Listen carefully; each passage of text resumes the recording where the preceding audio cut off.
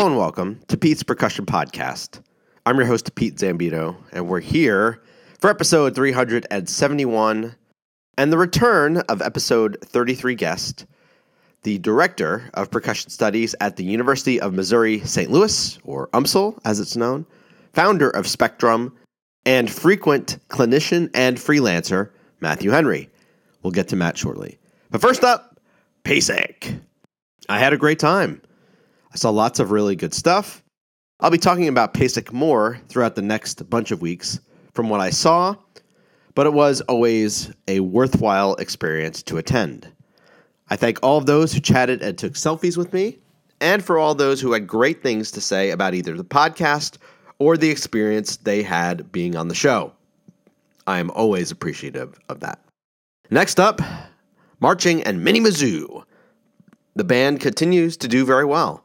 We're in the midst of our super busy November, where we're inundated with performances for volleyball, football, and men's and women's basketball. We're asking a lot of these students, and they are stepping up, which is both inspiring and fantastic. And it's also great when the football team is now 8-2, the best record in a decade, and the women's volleyball team is the best they've been in 4 years, under head coach Dawn Sullivan, who arrived earlier this year. And shout out to Dawn and her family, who were kind enough to buy the pep band pizza for the match this past Sunday. Really cool. And let's get back and return to our time with Matt Henry. As mentioned earlier, Matt is a return guest. He appeared on episode 33 in the spring of 2017, very early in this show's run. So, lovely to have him back on. Matt's the Director of Percussion Studies at UMSL and has been a fixture on the St. Louis percussion scene for a long time, as he'll recount and update here. You'll also get to hear a lot about his life, and we'll close, as we usually do, this time talking a lot about great music and books, and some other fun stuff. Matt's also here because he presented at PASIC this year, doing a session called Settling the Score, where he discussed the challenges of working with music that is supposedly based in certain parts of the world and the challenges for percussionists to perform them culturally correctly. I'd caught a version of this session at the Missouri Music Educators Association conference not too long ago and found it really well done, and I'm sure it went the same way at PASIC. Unfortunately, I was already back home for earlier said football team. But so awesome to have him back. So let's get to our full conversation. Here we go. We recorded this over Zoom on October 18th, 2023, and it begins right now.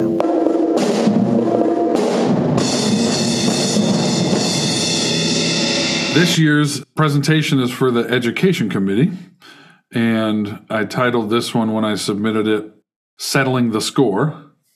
Colon, they like that colon. Yeah.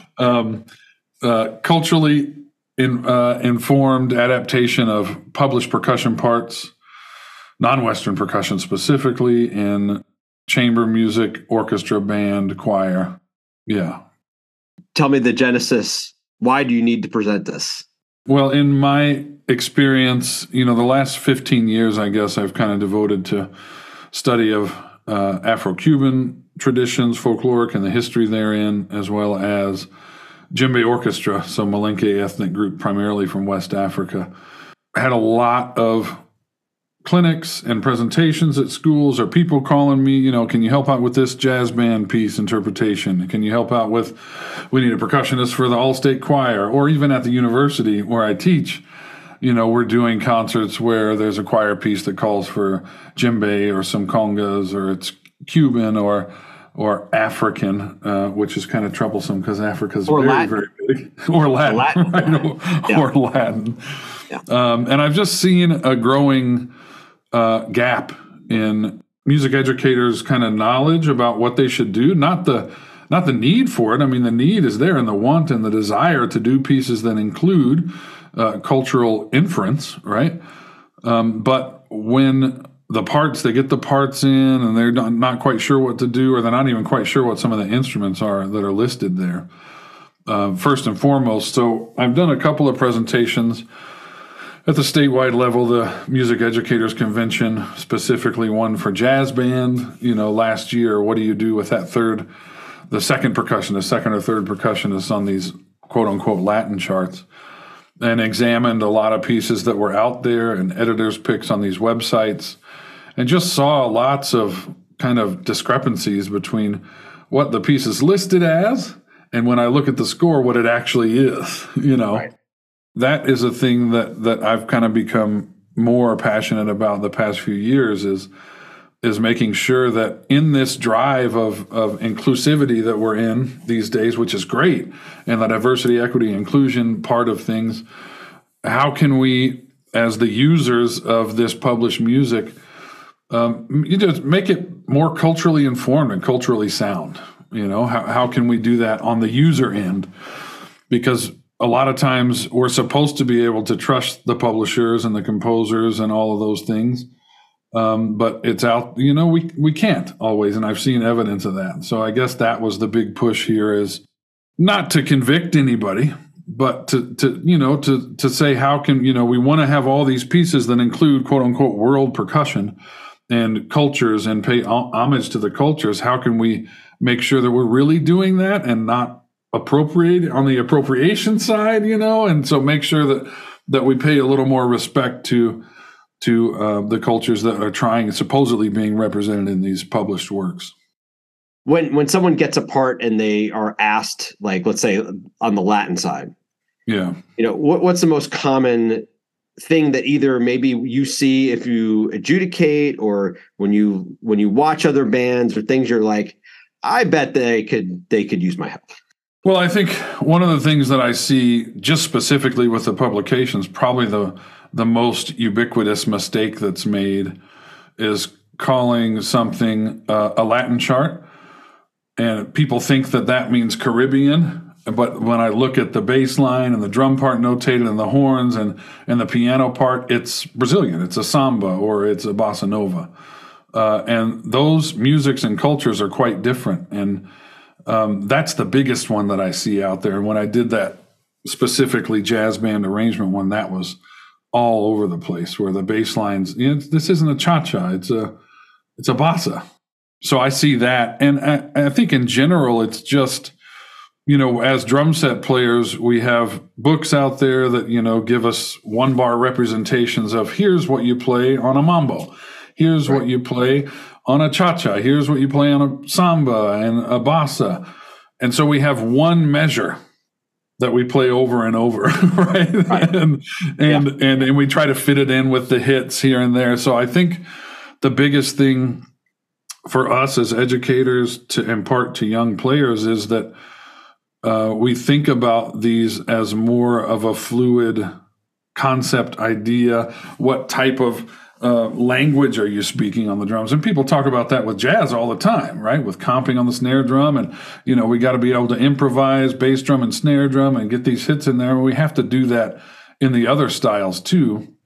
So that's the biggest thing for me, is that we're not playing one bar rhythms over and over, that we can kind of flex, and we have different ideas moving forward. So when I talk to young drum set players, that's the biggest thing, is first and foremost, what are you trying to play?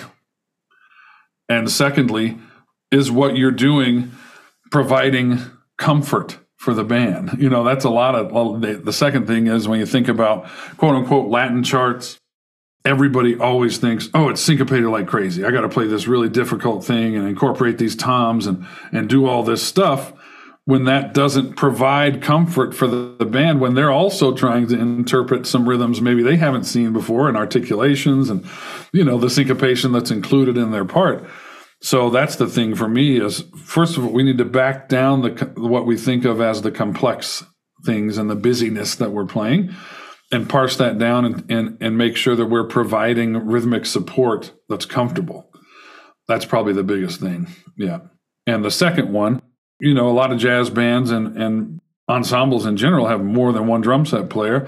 So when they get a Latin chart or something like that, they want to have a shaker or some maracas, or they have, they go back to the percussion cabinet and they just dig something out. They're like, oh yeah, let's get some toys, right? and start playing them. So I guess it's, for me too, one of my big pushes in these presentations that I'm giving is not only do you have to think about the rhythms that you're playing, but you have to think about what instrument you're choosing. So if this is under the Brazilian kind of scope, which is generally sambas and bossas, you should not be using maracas or a Cuban guiro or a cowbell. You should use a-go-go bells and tube shakers and maybe even a triangle in there or a pandero, repique, something like that gives us the entrance of the sound. And generally speaking, in the percussion cabinets, there's cowbells and there's probably going to be a set of a-go-go bells and a guiro, maybe a cabasa and tube shakers and maracas. And so when should we choose those? For which specific style? That's the other thing. Yeah. Now, on the West African side, my guess would be that more of that would probably be on the choir. If you're playing with choir and there's like an African percussion stuff. So what are the kinds of the roadblocks or things that people will just kind of try to do? Yeah. Well, I think that, the djembe has become the most popular West African drum. Yeah. Subsequently, it's spread out to become the most popular African drum, right? And so that's when people think, okay, this is African, let's get that djembe that's over in the corner of the choir room. They have a Remo djembe or an LP djembe or something like that that's there. Let's do some stuff with that, which is fine, but a lot of times some of the stuff is South African or different ethnic groups that aren't, or even different places in West Africa, be from Ghana, right? Yeah. So we might want to choose different instruments there. Sometimes we have to just do the best we can, right? And I'm going to talk about that in this clinic too. Sometimes there's not a whole lot that you can do, but we can certainly read the description of the piece. What does it say? Is it referencing a specific culture, or is it just say African Dream? And there's no, it doesn't say this is based Latin Carnival. Right. Something like that. And maybe it doesn't even say anything about Africa at all. It just says optional percussion. So at that point, maybe there's not much we should do. Right. For me, it's the focus on the pieces that specifically cite a culture, an ethnic group, or a country, an area, and then at that point, we should be making more educated choices as to maybe how we adapt the parts or the instruments that we choose. So as it says, this is a song from Mali, and the instruments included in the score are bass drum and congas. Maybe let's alter that, right? I know the composer said bass drum and congas, but this says Mali. The text is from, maybe some sort of Malian folk song, supposedly. Who knows? But we can then, let's play djembe instead of congas. And maybe let's play dunun or some type of low tom sound rather than a big boomy bass drum, to make the dununs more present. So a lot of times it's a matter of having the knowledge first and foremost to know what instrument families you should be choosing from. And then secondly, how can you comfortably make decisions to alter the piece to make it entertaining still and educational, And sometimes that's having a conversation with the audience before the piece goes, or putting something in the program notes, or there's a lot of ways that this can be done without completely disrespecting the composition, and the composer. Yeah. For me, though, honestly, making decisions as performers and players, we do that all the time in the Western classical tradition. Do you play a thumb roll or a shake roll? Do you play do you play closed drags, open drags? Like what's the, is it supposed to sound like more of a marching snare drum? Maybe you'll play open drags. Or orchestra, you'll play closed. So you make those choices a lot. We make choices about hardness of mallets, depending on context, and there are some pretty hardcore people out there that play period instruments. Yeah. So should we play Beethoven with timpani pedals? I do. Sure, yeah. I want that, right? We have technology and information and things that have changed that we utilize all the time. And I think that it's the quote unquote world music that hasn't caught up yet because historically that hasn't been focused on. Right. Right. So in the last 20 years, there's been a real big more push with more people going out and studying with culture bearers and writing grants to understand this music and teach it and all those things. So now we're really at the point where I think we need to hold publishers more accountable. We need to hold composers more accountable. But how to start that is at the level of performance, I'm glad you brought up the publishers and composers part, because obviously that gets into not just representation, but at times appropriation and, who's writing. And do you feel like if a performer, if you get a piece and it seems like there's a mismatch between who wrote it and this culture, what do you feel like is the kind of the right move in that situation? I mean, that kind of gets a little hard, and that gets a little sticky here too, because in that presentation I did for the Missouri Music Educators State Conference, I had a spreadsheet that listed all the top editors' picks from the top publishers' websites and I remember music distributor. Yeah. Oh yeah, you were there. I was there. It was fantastic. And some pretty well-known composers and arrangers. And I cited, in red, like, this is a problem in this piece. Yeah. And people know that. People know these composers and arrangers. And again, I'm not trying to convict out here, but we need to be making some of these adjustments on our end. And how do you handle it? I mean, one is you don't buy that piece. Secondly, it's there's a lot of pieces out there in the research I've been doing the last couple of years for these presentations. I mean, I came across one the other day that's on a major publisher's website that's called Jungle Jive. Wow. And it's just like, try to unpack that title. Is this still happening? Like, do we have this out here? Or it's just like these titles that sometimes make a play on. There was one for Jazzman, I can't remember now, but like Gringo Burrito or something like that. And it's like, oh my gosh, wow. So I think that what we should do is we should seek out composers and arrangers that we can tell have knowledge.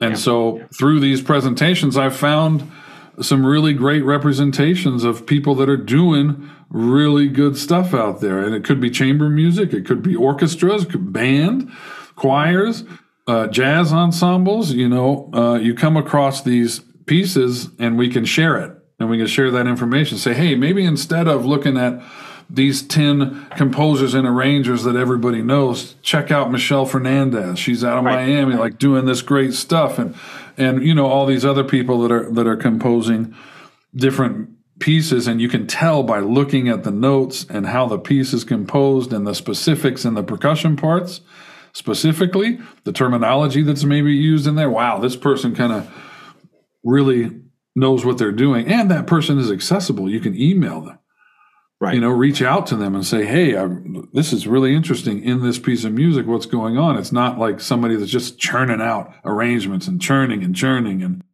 maybe that was a bit convoluted of an answer, but yeah. Yeah. No, I think you did well with that. Thanks, man. I appreciate it. Some people came up to me afterwards and were like, man, this piece that you cited, like I love that piece, and you're saying it's wrong. I'm saying, well, I'm just saying there's some cultural dissonance between what's supposedly represented and what's on the page. Right. I'm not trying to like convict people. I'm just presenting the facts. You make the choice for yourself. Well, I was trying to remember, and I'm glad you said Michelle Fernandez's name, because I remember that you talked about her a lot and showed examples of kind of how she's very clearly put thought into how to play and how to accompany the works that she's doing in the ways that you are. On the education side, because you said this is an education presentation, was there anything specific in the charge of what PAS wants for this type of presentation that makes it either different, or you were adjusting things to make it fit? No, I mean, I think I submitted to the education committee. I submitted 2 clinics this year. I usually, when I submit to PASIC, I do 2, one for maybe the world percussion side that's more of a playing clinic or a demonstration clinic or something like that, and then one for the education, which is more informational. And so the education one came through this year, and I think it's clear that's what they wanted. They accepted it on the description and what I was saying in it. I think a lot of people, when I've talked to about what the topic is, and they're like, "Oh man, this is so needed," because I'm not alone in these experiences. You've experienced it. Everybody at every university that is a percussion instructor has experienced it. When the choir comes up with this piece and you look at the parts, like, oh gosh, these parts are super cheesy. We could do something to make it better. And I think that's what we need to do. And of course, jazz bands, they all the time, right? They have all the swing charts, and they might have a funk chart, and then they want a Latin chart. Yeah. So they put it in there to include it. And I commend people for including that and wanting to do it. And this is just kind of about the push to make things better. And I think that's what PAS wants. We have the committee, the Diversity, Equity, Inclusion Committee now. And we have all of these things that it's clear we as a group want to make these changes, and we want to make things better. So I think that was probably what was attractive about it. It's not a clinic promoting me or what I've been doing or my performing, which is not necessarily bad, but this is it's more of a clinic to give information out there that people can take with them and say, okay, this is how we can make pieces better. When we come across a piece that has a specific culture cited, we can look at the parts, and we can look at, what's going on in the score, and we can say, okay, maybe this kind of looks like cuckoo from, djembe orchestra traditions, or it kind of looks like this is more Cuban feeling, and it feels more like a cha-cha. Let's incorporate some of those instruments and do it, and maybe talk to the audience beforehand that we're including some more instruments from this culture for your enjoyment and edification. Yeah. I'm planning to have some physical handouts, and it's going to be all available for the QR code that people can take and reference. And that's the kind of the point of this is to demonstrate some things in person and talk about how everybody there can go home and they can, look at these scores and the things that I'm looking at, which just aren't necessarily just the percussion part. Sometimes it's the context as well. And they can come back and reference, say, okay, so we have these maybe 3 options for djembe orchestra music. And I'm going to give them some stuff from respected and vetted sources that you can go back and look at this. Here's one that's 2 that are triplet bass, 2 that are binary. And if you pull any of those parts out of the binaries, now you're much closer to representing that culture than you would have been if you just pulled it out of thin air, Yeah. So I think that's the first step, is giving people resources that are vetted, that they know they can count on, that are legit. And that's the other thing, too. There's a whole lot of stuff out there in our information age that YouTube is a wonderful place, but it's also the worst place in the world at the same time. Right. Yeah, if you look up how to play congas on YouTube, careful now. Matt, I had you on, I think in 2017. You were one of the early episodes. I was an early adopter. You were early adopter. Yeah, you were on the friend list when I was like, right, exactly. And then that list vanished faster than I expected, and I had to adjust it. So, but look how it's expanded, man. You've been doing some really great stuff. So many episodes and so many people. You're doing a great job, man. I'm proud to know you. Oh, I appreciate that. Thank you. So what I want to do is, because I have a full episode with you, which I'll link into the show notes for this, I do want you to, if you wouldn't mind, just giving kind of a thumbnail sketch where you grew up and kind of your schooling, and then talk about your current job at UMSL. Yeah, so I grew up in southern Illinois, Carbondale, Illinois. It's about 6 hours south of Chicago for anybody that doesn't know Illinois. It's a college town. Southern Illinois University, Carbondale is there. Went to high school, played in drumline, played in concert band, jazz band. Went to SIU in Carbondale for a year and a semester. Then I transferred out to University of Houston to study with Marvin Sparks down there.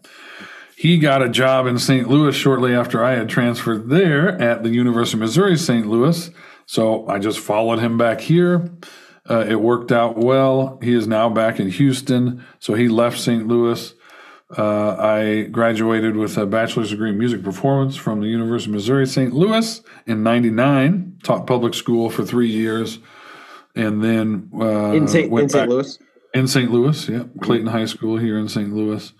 And was playing and gigging, around the city still at that point, orchestral gigs and opera and stuff like that, and went to Webster University for my master's in orchestral performance. In 2003, I was hired at UMSL as adjunct, University of Missouri St. Louis as adjunct percussion instructor. And I've been there for 20 years now. So played a lot. St. Louis has been really great to me. I've kind of been known as the conga guy, or the Afro-Cuban, and now Malinke ethnic group, West African. When my research has kind of folded into those twos, and the Yoruba ethnic group and Bata drumming and things like that. But I played a lot of operas.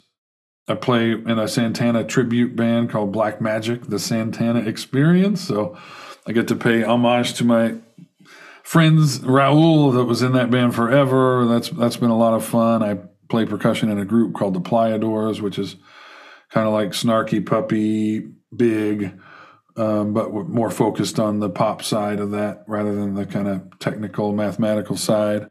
And I have a sextet that I lead called the Agbara Sextet. It's an Afro-Cuban Latin jazz sextet. And I am the drum set player at the Muni. I won that audition last year. So the Muni is the largest outdoor theater in the country and the longest. I think it's 105th season they just celebrated. 10,000 seats. I played 5 shows there this summer.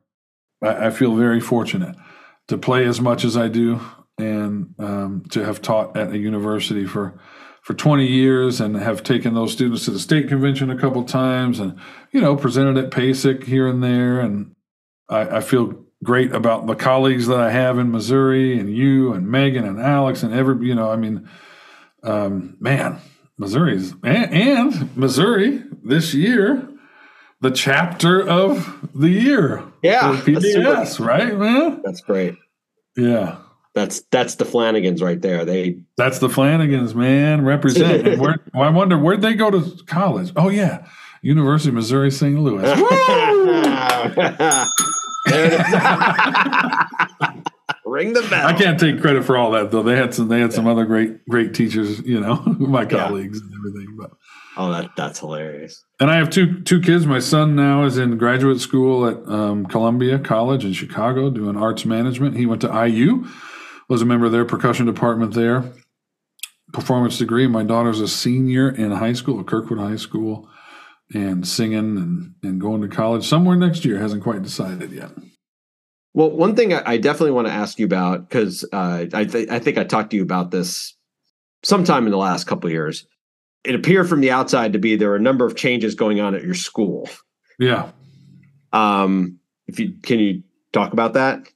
Yeah, sure. I mean, I think the pandemic, hit. Everybody took a pretty big hit there. And right before that happened, we had the birth of the Jazz Studies program, funded by the Stewart Family Foundation here in St. Louis. They are huge philanthropists, and they fund the Muni and the Symphony and Jazz St. Louis and the Sheldon and all these different places. The pandemic hit. The structure of that funding went sideways for whatever reason, the ins and outs of that. That's above my pay grade. And so then the Jazz Studies department kind of was taken away because it wasn't funded anymore. We lost our director of bands before that. So there's been a lot of kind of hits that we took.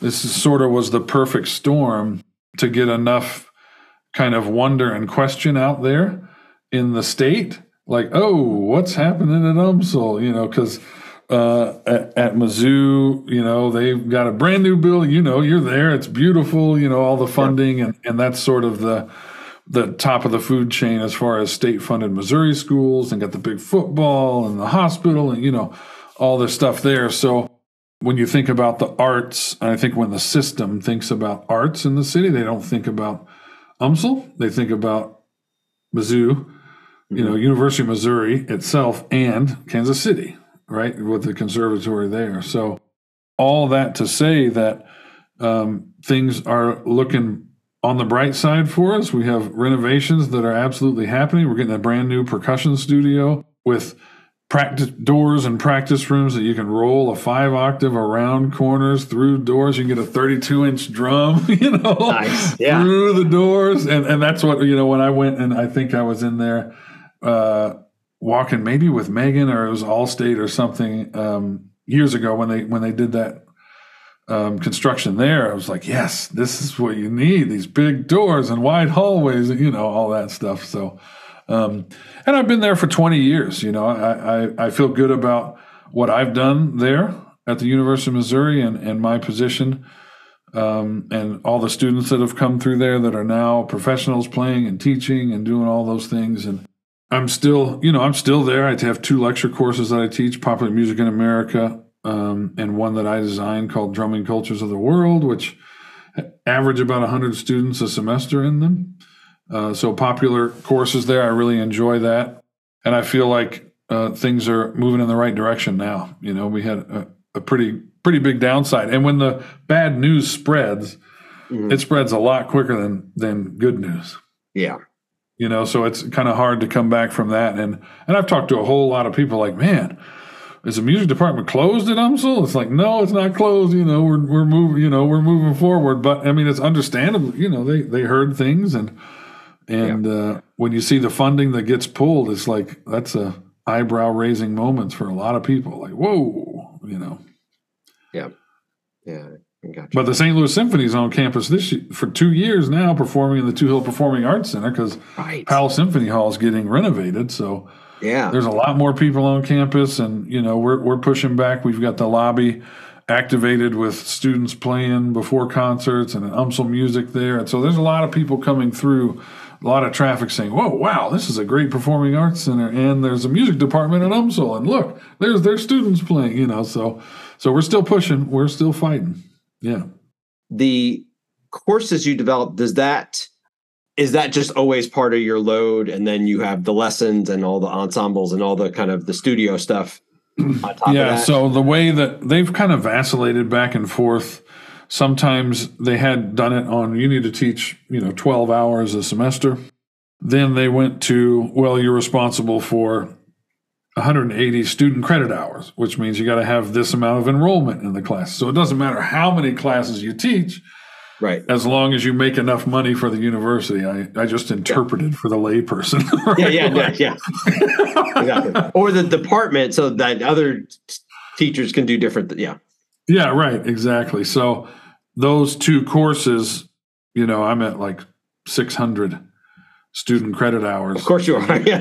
Right. So those are, and they're the one Drumming Cultures that I developed from the ground up satisfies the campus's cultural diversity requirement. So when people see that, it's a flashy time. Whoa, drumming cultures of the world. Yeah, I think I'll do that instead of, an art history course, not downing them, but, in our business, we can make things really interesting. History of popular music in America. I mean, you team teach the jazz, history of jazz. It's like, let's do it. Everybody consumes music, so we should be using that to our advantage, Absolutely. And so, it works out well. And, ensembles and lessons and, all that stuff too. But I don't have any other percussion pedagogy. Sure. But not any other, no music theory, no other stuff like that. Mm-hmm. Yeah. I'd spend a lot of time just kind of sitting in the corner trying not to be noticed these days. I'm just like, you find me in the pit at the Muni. Right. Exactly. Yeah. Exactly. Yeah. I think this happened soon after I had you on. You started a program, Spectrum. Yeah. So that was after. Wow. Okay. Yeah. It was. I think you were in development when. I was probably raising the money still, or something like that. Yeah. Yeah. Yeah, so Spectrum, that is, I haven't boosted it back up to full capacity yet after the pandemic. So, but I think next year we're going to be running probably a brand new full crop of people. And so that's basically focuses on bringing West African and Afro-Cuban drumming to students in middle school and high school. It's a free program. We met on Sundays, which also can be difficult, Sunday afternoons. I ran into a lot of people saying, well, we had marching band all weekend and Sunday afternoons are hard. That's when we catch up on homework, especially in the fall. Yeah. So I think I need to kind of think that schedule, but it was great. And we got together. I had 3 different crops of students before the pandemic hit. So I would get nominations from local band directors and percussion instructors. I provided each student with a djembe that was carved in Guinea, West Africa from the Woola Drum Company and practice conga that LP makes, So I work with Woola Drum, and LP is one of the companies I endorse. And so we would do that, and then we'd go out and do performances at schools or the St. Louis Public Library or Black History Month performances. We played some events for the Cardinals. They're Redbird rookies, so they had kind of their youth league, and we did some stuff for them. And the idea behind that was to get students together from different school districts, because I saw that I was going out to individual schools, and so I would go out to the county or in the city, and I would do a presentation there. And those kids, I know that they know their kind of different districts, but I wanted to get students together from all these different districts, and they could see that, oh, wow, we have something in common. So kids from St. Louis City with people from the county or Ladue or Clayton, and it worked. These people were like, dang, I know somebody from St. Louis City now. And, they would never go friend somebody from St. Louis City and vice versa. Not because they don't necessarily want to, but because the means aren't there. There's no reason to do that. They live in this area in their school district. They go to school there. They go to football games there. They shop there. They do all their stuff there. They soccer practices, band. So the feedback that I got from parents and the students was exactly what I hoped it would be, which is bringing students together. We do these performances and outreach. They learn something. At the same time, they take it back to their schools. And, like the clinic I'm doing at PASIC this year is I inserted basically knowledge into these students, and then they inserted it into the choir concert when they had to play djembe, or to jazz band when they had to play congas. And so that was a way of me of kind of like, wow, I can plant these seeds here, spread them out, and then that's a better way to do it, and in addition to doing presentations and, of course, stuff like that where a lot of people come. But yeah, and I had a whole lot of support from people, raised the money to buy all the drums, and did it myself. And pandemic hit, and the nonprofit status went by the wayside, that was intense time. So I'm still thinking about a plan to get back on top of all of that stuff and get some people in to help too, because it was just me by myself. So that was every weekend on a Sunday afternoon that I'm doing, it's like, woo, that's a commitment, man. But still, it was worth it. Definitely. It's great to hear that, part of the goal was being served. It sounds like when students would go through the program, the adults in their lives would see that. They would hopefully get a good experience out of it. It sounds like they were actually applying this in an outside setting. Yeah, and a few of them went to universities where they continued to play and even took their skills into that program and inspired, that program to maybe, oh, wow, we can kind of build this up a little bit. Shane down at SEMO, he bought some Woola drums, some djembes, and some dununs, and one of the students, Anthony, went down there and they were doing some djembe stuff, and Anthony was able to play djembe solo. So that's a lot of times the hardest part. Like as an instructor, we can put things on the stage, but it's hard to find a student that can play solo. So a lot of times we have to do it. Right. Until the students get good enough to do it themselves. I mean, that happens. Sometimes it happens in xylophone rags. It's like, okay, Sure. I know this rag from a long time ago. You guys learned this part. This is how we're going to get it on stage this semester. Yeah, I feel really good about that, and knowing that it worked, the idea that I had. And I just got so tired of seeing so many people out talking diversity, equity, inclusion, and doing nothing about it. Right. They might put a post up on Facebook, and they might, put a letter out and say, we condemn this stuff. Yeah, but what are you really doing? Right. And so I realized I should be doing more. And if I can catch these kids at a young age and teach them about cultures other than their own, the world's going to be a better place, because, their school's not doing it. The parents aren't doing it. And again, not convicting them. The parents and the schools have a lot to do. Right. But when we as educators, and especially from a seat of privilege that we sit in, have a skill set and a knowledge base that we can share, I think it's imperative that we do so. We make it a lasting change, a difference. And we do that in the classroom, but we can also do it elsewhere, Right. Yeah. On that side, and because a lot of what you're talking about through not just Spectrum, but also through, your presentation is about, the inclusion, diversity, equity side. Yeah. I'm wondering what if things have impacted you in different ways than the ways you were already thinking about it. Because a lot of what you've said has been part of your life for a long time. Yeah. Because of the various experiences you've had and some of the teachers you've had and all that stuff. Sure. And I'm just wondering, if there's anything that's in the last 5-6 years that you've kind of has supplemented that information, has reinforced, or you've kind of learned as well in that space. We need to advance from inclusion into belonging. We have the proverbial kind of circle that cut people out, and we're trying to include them, but they also need to belong here.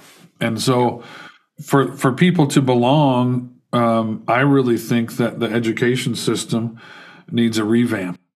I truly believe that if we teach young people truly about cultures other than their own earlier in life, and we started doing that in the 60s, like maybe 1968, that went along with Civil Rights Act and all that stuff. If we actually did that in schools, we wouldn't be dealing with what we see in the country right now. There's no way.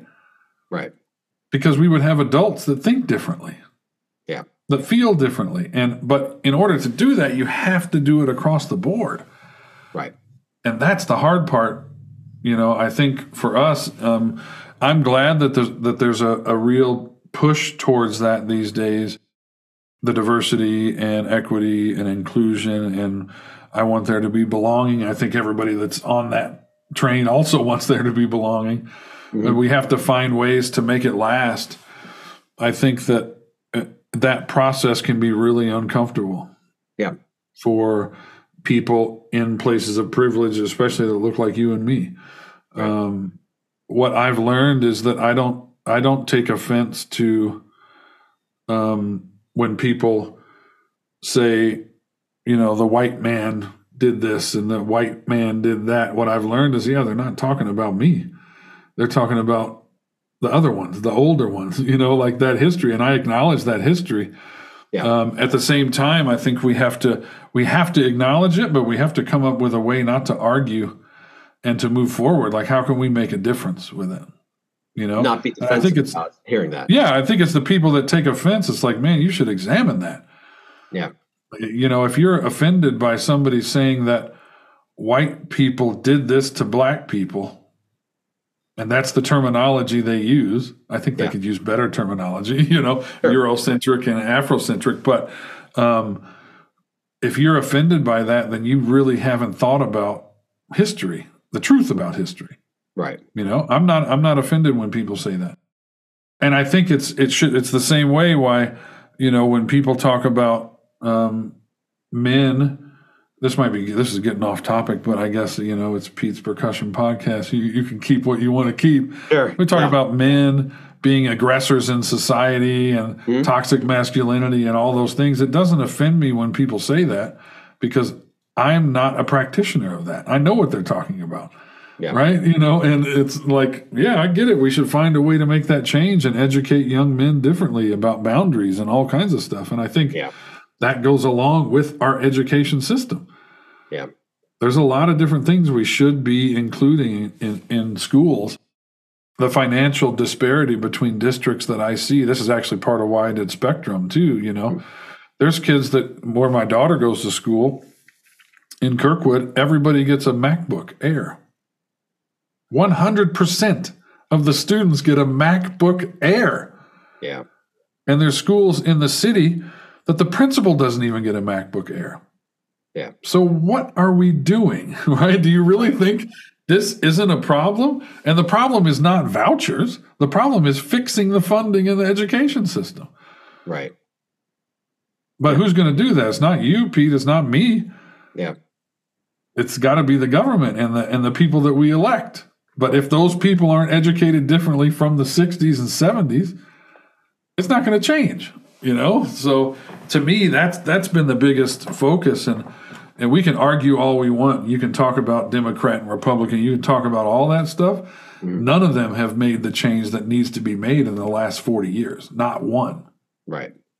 Democrat or Republican. Yeah. There's not a president that has really, truly changed the education system as it should be changed. And I think until that gets done, people are going to keep bickering. So what I'm trying to do is change it with the people I can touch and the people I can reach, and make sure that my kids, my children, and my students are different and better for having met me. That's the goal, you know? And I think, we're all doing that. You and me are like-minded in that. That's what you try to do. Yeah. That's all we can do, And if you're not doing that, step aside, as far as I'm concerned. It's time for you to go. Man, I got a little off there. Sorry about that. That's all right. A little tangent. Yeah. No, that's good. I like that version of Matt, Yeah. I appreciate that. Yeah. Yeah. My students know that too. We can get into some pretty deep conversations in that percussion studio. Oh, I like that.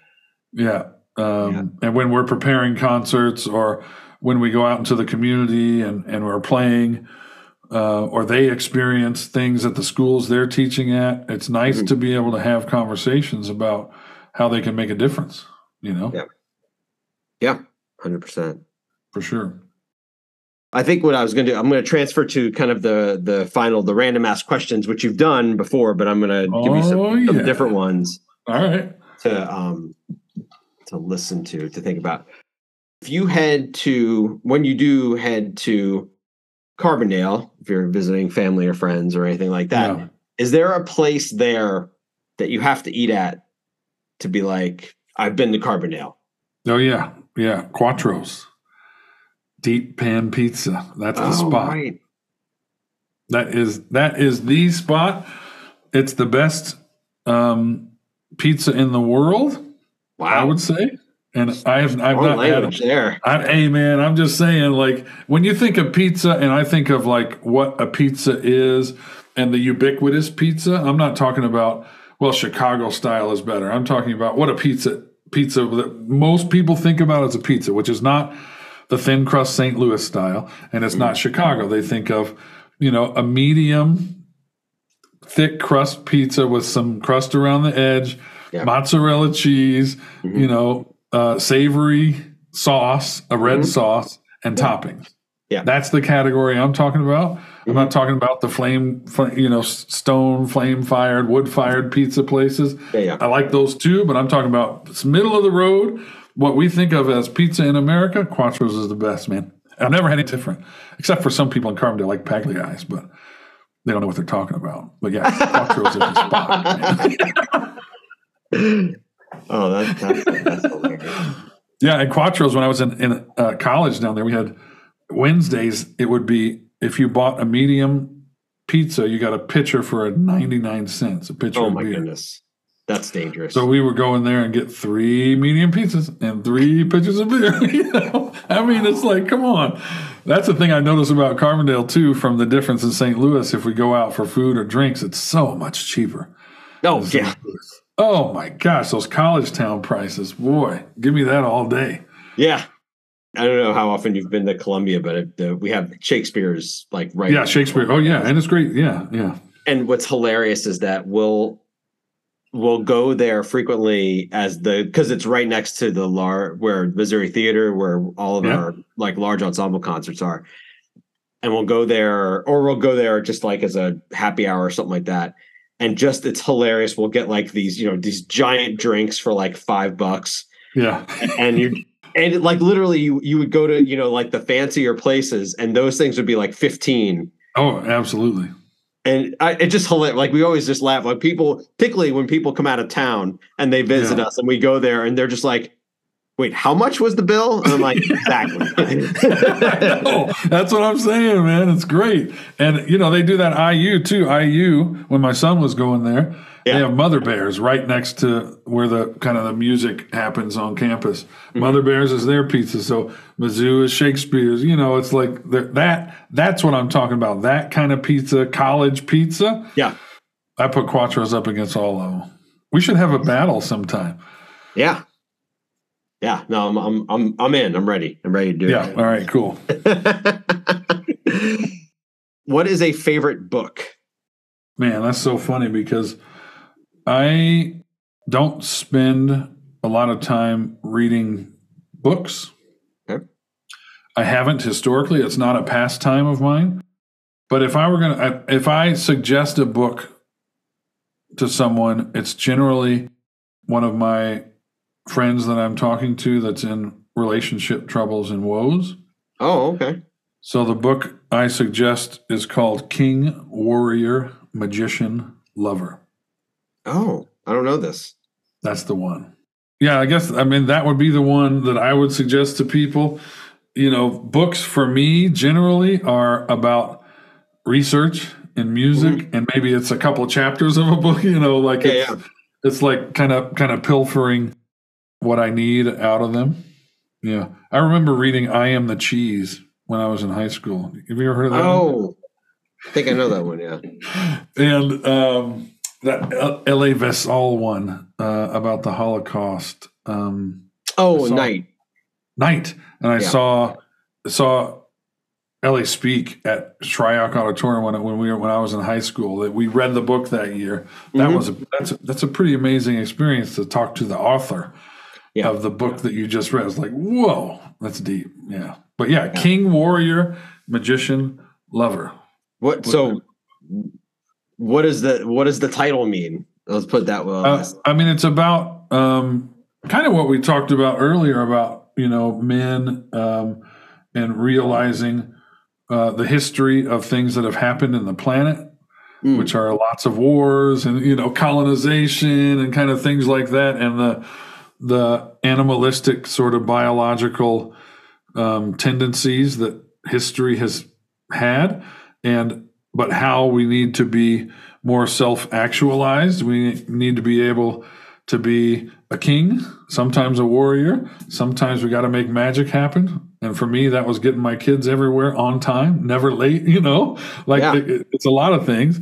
And lover, which is caring about people. So it's not just about being the aggressor, sure, alpha male, there's all that talk about alphas and betas. And it's like, come on, man, can we get over this yet? We need to be people, and I think that's the biggest thing about that is a well-rounded individual on the planet. And I think as men, a lot of times we're programmed to own. Right. And to me, that's not healthy. Or maybe conversely, I wonder if this book talks about it, or we're programmed to think that everyone wants our opinion. Aha. Well, there you go. Right. Exactly. And that's kind of owning information. Right. And that's. So, I think that's a good one. We'll leave it at that. All right. Nice.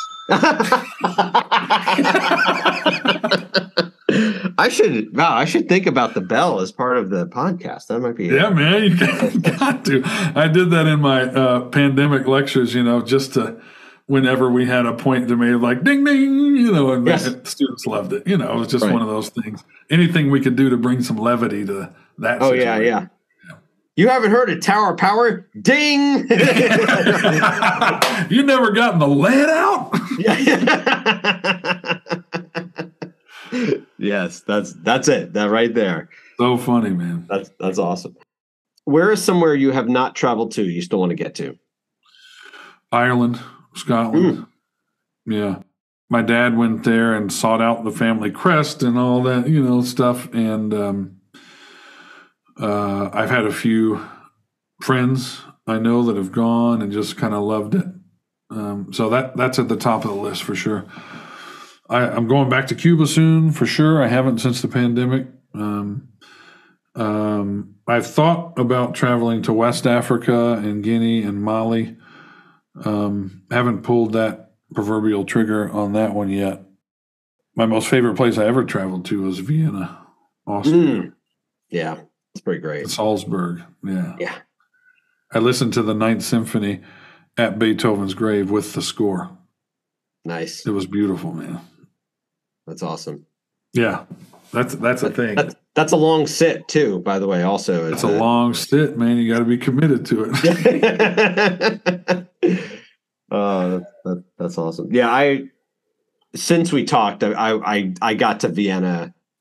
Oh, great! It's pretty spectacular. It is, isn't it? Yeah. Have you been to Prague? I haven't been to Prague. That's on my list too. I've heard Prague is amazing. Did you go? So I've been to Prague. Yeah, it was the same trip. Man. Prague is incredible. That's definitely. Yeah. I will say Prague is definitely Vienna too, but Prague is definitely a place. If you have a significant other, you need to go to Prague. It's just you just want to be there with someone else, Yeah, and that's the main city that wasn't really affected as much by World War II. So there wasn't as much reconstruction, right? It's still. Vienna, there were buildings that went down and all that stuff. But I think Prague was if I'm not mistaken, almost the only city that wasn't really blown up by World War II. I think you might be right. Wow. I'll have to check it out. I've heard it, man. It's good. I like the beer in Europe too. I'm all about the European style lagers. And this is my favorite time of year for beer, October and the Oktoberfest. Oh, of course. Man. Yeah. Yeah, that's really cool. An item where if someone, I may have asked this, but I'm going to ask you again. If you meet someone and you find out they like something, whatever it is, and you immediately are like, we're good. I mean, bourbon is the first thing that came to mind. Mm-hmm. But I will say that these past few years, bourbon has become quite fashionable. It has. So I don't think I can say that anymore. I think 2017, 16, probably before, if you were committed to bourbon and you knew more than 5 different kinds of bourbon, that was probably like a connection. Now I see these people online and TikTok and all this stuff. And we're bourbon connoisseurs. And I actually commented on one of their things one time. How long you been drinking bourbon? Oh, about 2 years. And I said, yeah, kind of looks like it. And they were like, what does that mean? And I just got out of there like, man, I can't do this. Stop, Matt. Back up, Matt. Don't do that. These days, I guess it would probably be a love of good music for sure. Mm-hmm. Yeah. If we talk and, people know some of the same artists and it's like, yeah, okay, cool. Or maybe somebody actually knows classic hip hop. They're probably going to be kind of my people, cool. Because that I find that's gone by the wayside, even in the pop music class. There's so many people that don't know how hip hop started, or they only know Melly Mel because he and Eminem had a diss track going back and forth lately, but yeah. So it's probably classic hip hop, classic country. I grew up on both of those. I like those a lot. Yeah. Who were the country artists that you were most listening to? Garth Brooks, Travis Tritt, Alan Jackson, All the classic '90s. Yeah, that's what I'm saying, man. It's, you know, like I remember when also Appetite for Destruction came out. That changed my life, man. Yeah. That was 90, 91. It was like, oh my God. Oh, it was earlier. That was like late. That was like 87, 88. Was it 87, 88? Okay, yeah. See, there you go. I mean, that's kind of the era. I mean, I've only sung karaoke 2 or 3 times in my life, and it's either been Garth Brooks or Billy Joel. You know? Actually, I think I sang "Slow Down, You're Doing Fine." You can't Vienna. Before your Vienna. time. Yeah. And "Come Out, Virginia, Don't Let Me Wait." Yeah. Catholic girls start much too late. Yeah, man. Yeah, so that Billy Joel stuff. I played Carole King the musical this summer, and I just loved it because it reminded me of all the music my mom used to play. You know, it's just like, oh man, there's such great music back then. She was such a good songwriter. Holy cow! Such a good songwriter, and so that made that. I think if you didn't know that music, you wouldn't really have nearly as much fun playing that. But man, when we got to Beautiful and, you know, Natural Woman, I was just like, oh, I mean, the Shirelle stuff is really good. Of course, it's all great. And honestly, I didn't know she was so prolific. You know, I knew Carole King for her stuff and a couple of tunes that I knew she had done, and the Jim Croce collabs, not Jim Croce, James Taylor. James Taylor, thank you. Yeah. The collabs there. Right. But then, you know, when I started listening to that show, I was like, dang, man, she really wrote some stuff. Yeah. Yeah. Well, that's what's so great about Tapestry is that's basic. It's not a greatest hits, but it pretty much is. Yeah, pretty much. Yeah. And you're just like, I mean, that's just every track on that is incredible. Yeah. Yeah. Good stuff. Yeah. No, that's good. What Garth Brooks do you sing? I sang Rodeo. Nice. Okay. It's a good one. Thunder Rolls. It's good. Another. Yeah. Oh, Callin' Baton Rouge. You know that one? Oh yeah. That's kind of a little more obscure. Well, I didn't know if you were going to go. So, like the one that I would do, even though I don't know I would like definitely need to read the lyrics, but I would doubt it would show up. Is "Tearing It Up and Burn It Down." Oh yeah, I like we bury the hatchet too. I would sing that one. Oh, that's a good one. That's a good one. Yeah. That's awesome. When you're thinking classic hip hop, are you thinking like Public Enemy, Run DMC, like I mean, Boys, I think that stuff.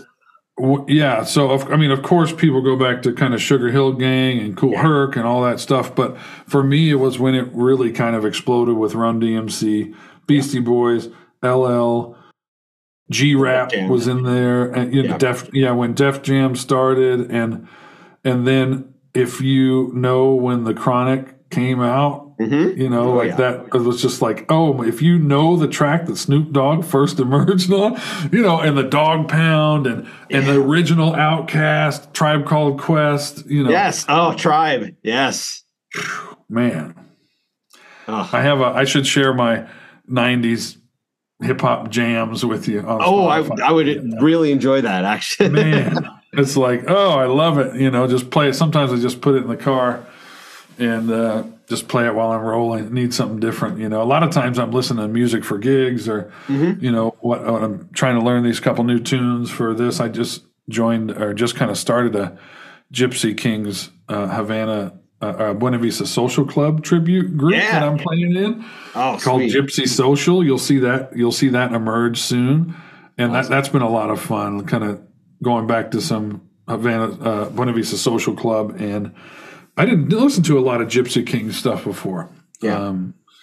But it's cool. It's, you know, kind of generic rumba, tresillo-ish rhythms. Easy to play along to, you know. Easy for people to latch on. I can see why it's popular with a lot of people. Yeah. So, a lot of times I'm listening to music on purpose. Right. To learn it and just kind of get the form. But it's nice when you don't have to do that. And you can just enjoy it. That's awesome. And I have a similar thing where I've created like an 80s and a 90s playlist just like recently, just kind of just like if I thought of something, I just like throw it on the list. Yeah, exactly. And it's funny, the tune that I almost exclusively start with is Sublime, What I Got. Nice. Love is what I got. Yeah, it's just life is boom, like when that thing hits, like, it's so good. Exactly. I also made one. We got to change text some playlists. Yeah, I did one of like grunge unplugged hits. So like like Stone Temple Pilots, Temple of the Dog, Nirvana, Soundgarden, like all that stuff, but the acoustic versions. Oh my God. Some of that stuff is just amazing, man. Yeah. I like that era too. I mean, that's also 90s, right? Oh, yeah. Grunge early 90s, yeah. I mean, Pearl Jam and, the early Pearl Jam, yeah. Early Pearl Jam, for sure.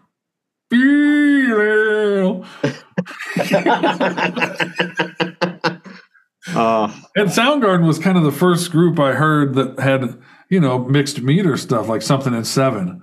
Yeah. Like Outshine, or Spoon Man, or, all these different stuff. And it was like, damn, people don't even know. They're listening to this on the radio. They have no idea it's in Seven, Right, yeah.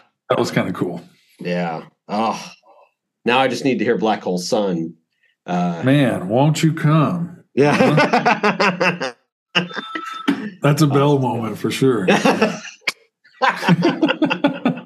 Bell moment. Sweet. All right, Matt, last question. It's the one I asked every time, which is a piece of art that books, podcast, YouTube, theater, visual art, poetry, anything has impacted you the most recently.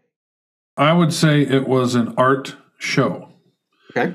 And I know that your listeners won't be able to see this, but right behind me, you can tell what that is. Maybe. Can you see what that is? I'm turning my head because it's upside down.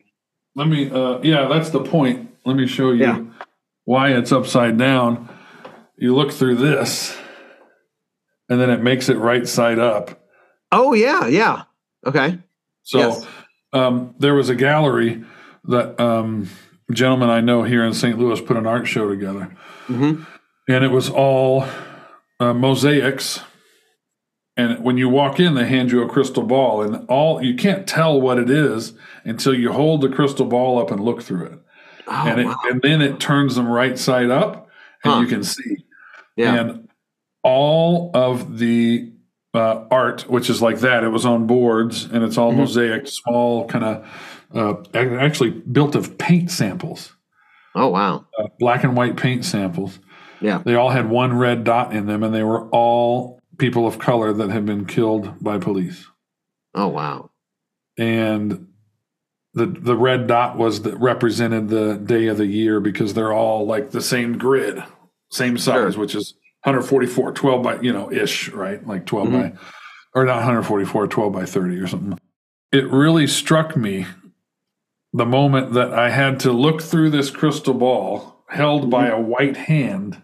Yeah. To see that this on the art, the wall, I couldn't make out what it was until I looked through this crystal ball that was Mike Brown. Oh, yeah. Sandra Bland. Like it was just like, oh my gosh. Breonna Taylor. That was it. That was deep. His name is Travis Sheridan. He's a local artist. Mm-hmm. And he's done some pretty amazing artwork. Yeah. So, I mean, that was the one. For sure. And that was like towards the end of the pandemic. So it's the first time we kind of went out to check something out too, So it was really impactful because of that, because you're out in public. You had to sign up for your time. You were only 2 of 4 people that were in the gallery at that time. So it was really intimate. It wasn't like it was a hustle bustle. Hey, what's everybody doing? It was quiet and you could really soak it in. Yeah. So my partner Kendra bought that and hung it on my wall, and that's Mike Brown, from Ferguson. I live in Ferguson. That happened a mile away as the crow flies. And it's a real politically charged kind of situation. But again, another one of those situations of whether or not you believe that some of these people were committing crimes when they were shot. It's still an overarching issue that we have to deal with, and we have to think, and that's why that movement became so popular. So, I don't really get into politics a lot with people, but that's the one, man. I appreciate you having me on, Pete. Yeah, it's great. It's great to have you back. Thank you, Matt.